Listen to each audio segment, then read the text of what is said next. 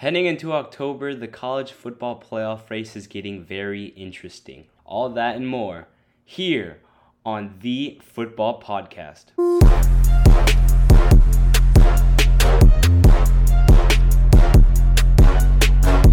This is the Football Podcast with Max and Dad.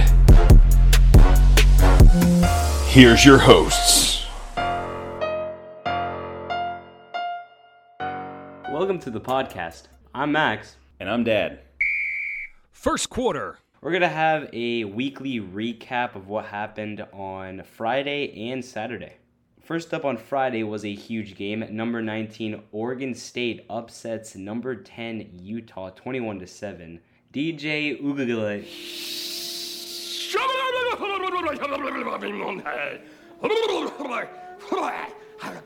led the Beavs to a victory with 204 yards, 1 touchdown, and only 1 interception.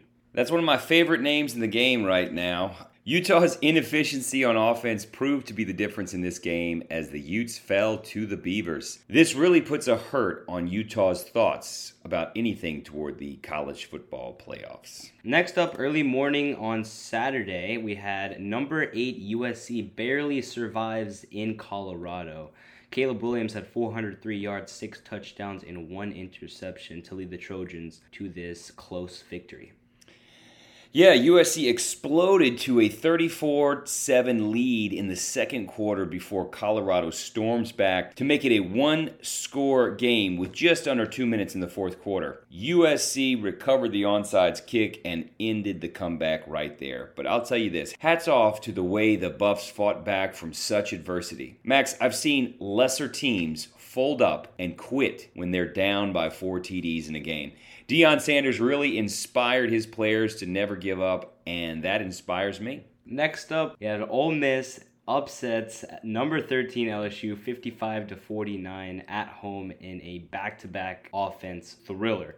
Jackson Dart had 389 yards, 4 touchdowns, and Quinton Judkins had 177 rushing yards and 1 rushing touchdown. Yeah, this game had us pretty hot on Saturday night. It was a barn burner as LSU loses to Ole Miss 55-49. Let me give you a couple of combined stats. This was between the teams. There was 65 first downs, 1,343 yards of offense, 803 passing yards, 540 rushing yards. But the real difference was the stat of the turnovers. 1 turnover by LSU. This was huge. For us, it was very disappointing that the Tigers are pretty much out of playoff contention. Playoffs? Don't talk about it. Playoffs? You kidding me? Playoffs? I just hope we can win a game. And finally, the big game, number 11 Notre Dame outlasts number 17 Duke in the final seconds of the game. Sam Hartman had 222 yards, and Audric Estime had 81 rushing yards and 2 rushing touchdowns. Yeah, Estime scored the go-ahead TD on a 30-yard run, leaving the Blue Devils with only 30 seconds remaining in the game. Duke fumbled the ball away on the ensuing offensive play, and that sealed the deal for them. Second quarter. Highs and lows. Let's start with the lows this week. First, I got Georgia barely squeezes by Auburn 27-20. Really kind of questioning whether Georgia is going to try to have a three-peat for a national championship. Yeah, Georgia's defense is very strong, but their offense needs better production if they want to get back to the college football playoff. Next up is number 7 Washington squeezing past Arizona 31-24. Michael Penix Jr. is phenomenal. It's just the Washington defense that needs to shape up a little bit. Washington has a very high chance of winning this Pac-12 championship, but if they do want to make it to the college football playoffs, then they're going to need to focus more on defense than offense. Yeah, the Huskies had a season-low 31 points in their 7-point victory to lowly Arizona. And then finally, the last low is USC. They had a great game against Colorado. Caleb Williams had a phenomenal game as usual. It's just the defense couldn't really hold Shedeur Sanders in the second half. Yes, USC's defense needs to step it up if they want to win the Pac-12 and get to the college football playoff. Next up, we got some highs. First, we got Alabama going to Mississippi State and crushing them 40-17.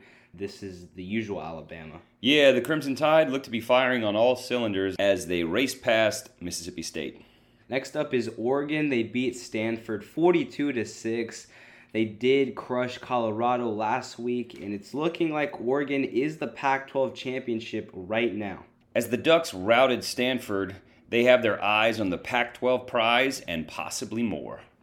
And finally is number 3 Texas taking down number 24 Kansas 40-14. Kansas was 4-0 coming into this game, and Texas really showed why they are at that number 3 spot. Yeah, the Longhorns were very businesslike as they easily handled the Jayhawks. Third quarter. Goodbye! Hello, high school! Starting off with number 5 is a bit of a shocker. I got Audric Estime from Notre Dame. Had a huge game against Duke last week. He didn't really perform that great against Ohio State, but this week against Duke really brought him into that Heisman talk. Right now he has 672 rushing yards, 7 touchdowns, and averages 7 yards per carry. Number 4, I have Jaden Daniels from LSU. Not the outcome that he was expecting from Ole Miss, but he does have this season 1,710 passing yards, 16 touchdowns, and 2 interceptions. Number 3 is Shedeur Sanders from Colorado, 1,781 yards, 15 touchdowns, and 2 interceptions. Even though this kid lost the last 2 games, he's really showing the grit that he has. Number 2, no surpriser, I got Caleb Williams from USC coming back in the top 3, 1,603 yards, 21 touchdowns, and 1 interception. The reigning Heisman Trophy winner is trying to go for a back-to-back trophy. The only person right now at his competition level is number 1 Michael Penix Jr. from Washington. Leads the nation with 1,999 yards, 16 touchdowns, and 2 interceptions. Fourth quarter. What's your prediction? Alrighty, our Week 6 predictions. Let's get it started, Max. First up, we got number 11 Alabama traveling to Kyle Field to play the Texas A&M Aggies. I got Alabama coming out with this victory. Nick Saban will come in with Jalen Milroe, and they will ball out. I'm going to have to agree with you. Alabama takes the victory over Texas A&M, and I think they'll do it quite easily. Next up, we got Maryland at number 4 Ohio State. Maryland is 5-0. This is going to be a really fun game to watch, these 2 explosive offenses and defenses. But at the end of the day, I'm going to go with the Buckeyes of Ohio State. I think they'll get the job done. And they're playing at home as well. It's very hard to play at Ohio State. I feel like Kyle McCord and Marvin Harrison will do an explosive job. Yeah, I'm also going to take the Buckeyes over Maryland easily. Buckeyes win by at least 3 touchdowns. Next up is number 10 Notre Dame going to number 25 Louisville. Now, Notre Dame just had a very close call against Duke, but that doesn't fool me of taking the Fighting Irish. I will take them beating Louisville at their house.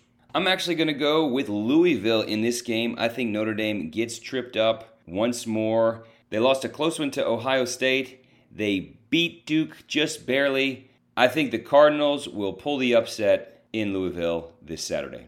For our next one, we have number 20, the Kentucky Wildcats, going to Georgia.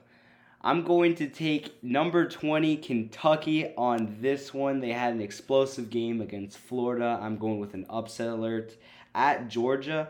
So we'll see what happens. I don't know what Kirby Smart has up his sleeve for this explosive Kentucky Wildcats offense, but we will see. Wow, that's a great pick right there. I'm going to have to go with the Bulldogs of Georgia to beat the Wildcats of Kentucky. I just feel that Georgia's defense is that much stronger, and I don't think Kentucky will have the same success as they did against Florida. And finally, we have the Red River Showdown, number 3, Texas versus number 12, Oklahoma. Last year, Texas absolutely dominated Oklahoma, 49-0. This year, though, things are going to change a lot. Number 3, Texas is a very strong team. I love their pass attack. But don't underestimate Oklahoma with their big passing game, and their rushing game is also very effective. But I'm going to have to go with the Longhorns. Quinn Ewers is amazing right now, and he will get the job done to crown Texas back-to-back Red River Showdown champions. Yeah, I'm also going to agree with you on that. I don't think they'll win 49-0, but you never know with the Red River Showdown. I think the Longhorns will take this over the Sooners, handing them their first loss on the season and helping propel Texas to victory in the last meeting of the Red River Showdown as Big 12 members. We're going to overtime. We have a special guest on the show this week as a representative of the Missouri Tiger fan base. He is a Missouri native and now a Louisiana transplant. He was an all-state safety at Warrenton High School for the Warriors there in Warrenton, Missouri. The Football Podcast would like to welcome number 10, the wild man himself, Mr. AC, Aaron Clarke. Oh, my gosh. Thank you for having me. Thank you. Excited to be here. Well, welcome. We're excited. Our LSU Tigers are taking on your Missouri Tigers this Saturday, October 7th in Columbia, Missouri.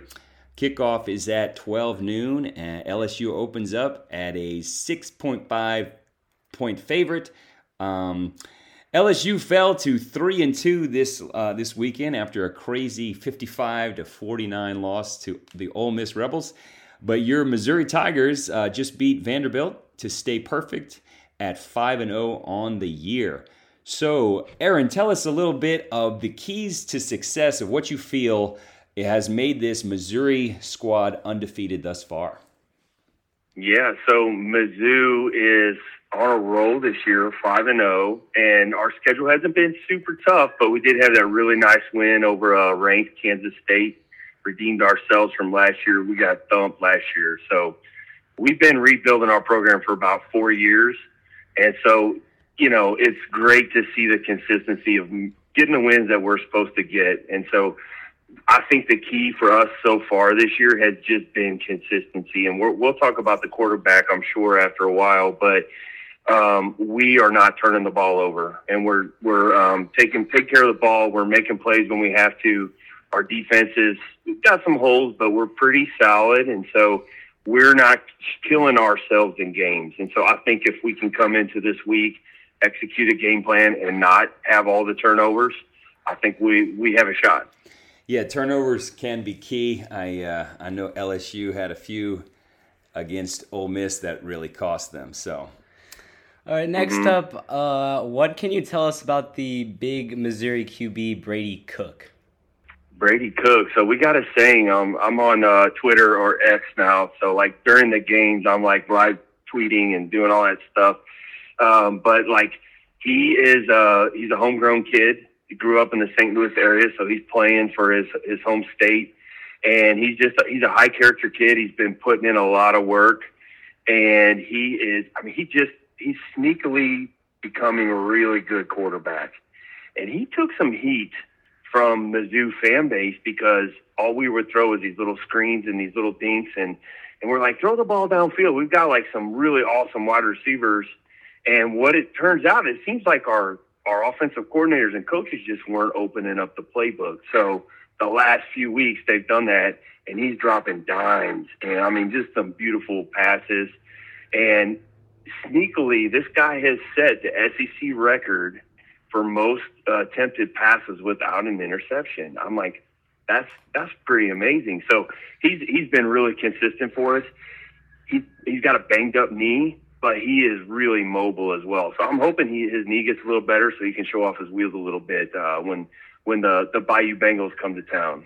I did see that stat the other day. I think it was somewhere over 400 passing attempts without an interception, which is pretty incredible. Yeah. So he's making the smart plays. He's a big part of when we take care of the football and don't just turn it over, no silly mistakes. So we find ourselves in the game quite a bit. So we got a saying now. It's called "Let Brady Cook." And so now, because of all his like passing yards, I mean, he's really been playing well. I think his nickname unofficially is the Chef. So we'll see how he cooks coming up this Saturday. Well, we'll see if the LSU Tigers can maybe turn up the heat in the kitchen. So we'll see. Mm-hmm. Aaron, what do you think Mizzou will need to do to win the game against the LSU Tigers? So I already mentioned one of these, but they can't turn the ball over. LSU, I watched their game. Their offense is on fire right now. I mean, your all's quarterback, Jaden Daniels, I mean, the throws he was making last night were it was incredible. So we can't make mistakes, and our defense is going to have to figure out a way to step up and get a few stops. You know, I think our defense has to show up in a big way and play some true SEC style. We've got some really good linebacker and D-line play, and we have experienced defensive backs. Now, we've had some gaps and holes in there, so no busted plays, no letting men get over the top and missed assignments. We can't afford any of those early season mistakes that you see. We got to play a clean football game. And finally, we're going to go with some predictions. I'll start it off. I'm going to go with the LSU Tigers beating the Missouri Tigers 23-17. Ooh, you think the defenses are going to show up? That's interesting, Max. I think that's a bold prediction. I think it's going to be another shootout, and I think my Mizzou Tigers, MIZ, I think we're going to pull it out in a similar fashion to what just happened this Saturday in a 42-38 victory. No, that's pretty good. I'm going to go kind of on the bias side, obviously, to my LSU Tigers.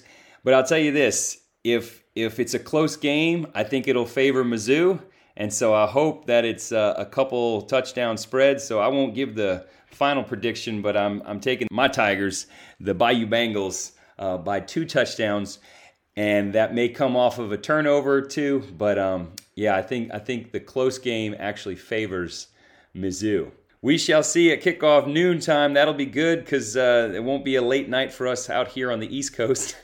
That's right. Yeah, but Aaron, on a final plug, tell us something about you, your family, your business. What do you want to plug today? Yeah, well, I just want to take a minute. Max, tell me. I mean, I don't know how old you are, but I know you're still in school, teenage years, right?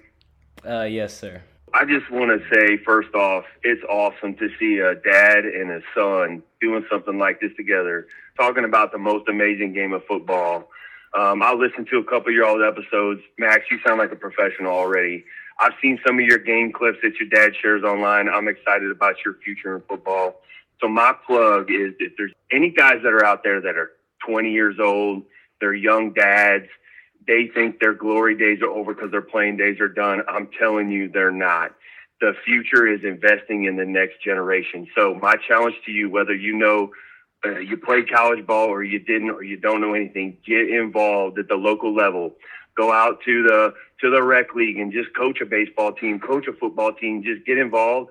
And you don't have to be an expert at the sport. You just got to know how to love kids and spend time with them, because that is really where the value is. And the next generation needs people to step up and lead and give them opportunities and love on them and coach them and, just show them the way and give them opportunities to learn and develop that character that we know only comes through playing sports. That's a great message, Aaron. We appreciate you. Thanks for joining us on the Football Podcast.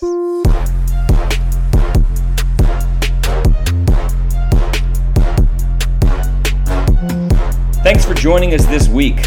Click that subscribe button and follow us to know when more episodes are available. This is Max. And this is Max's dad. Thanks for listening.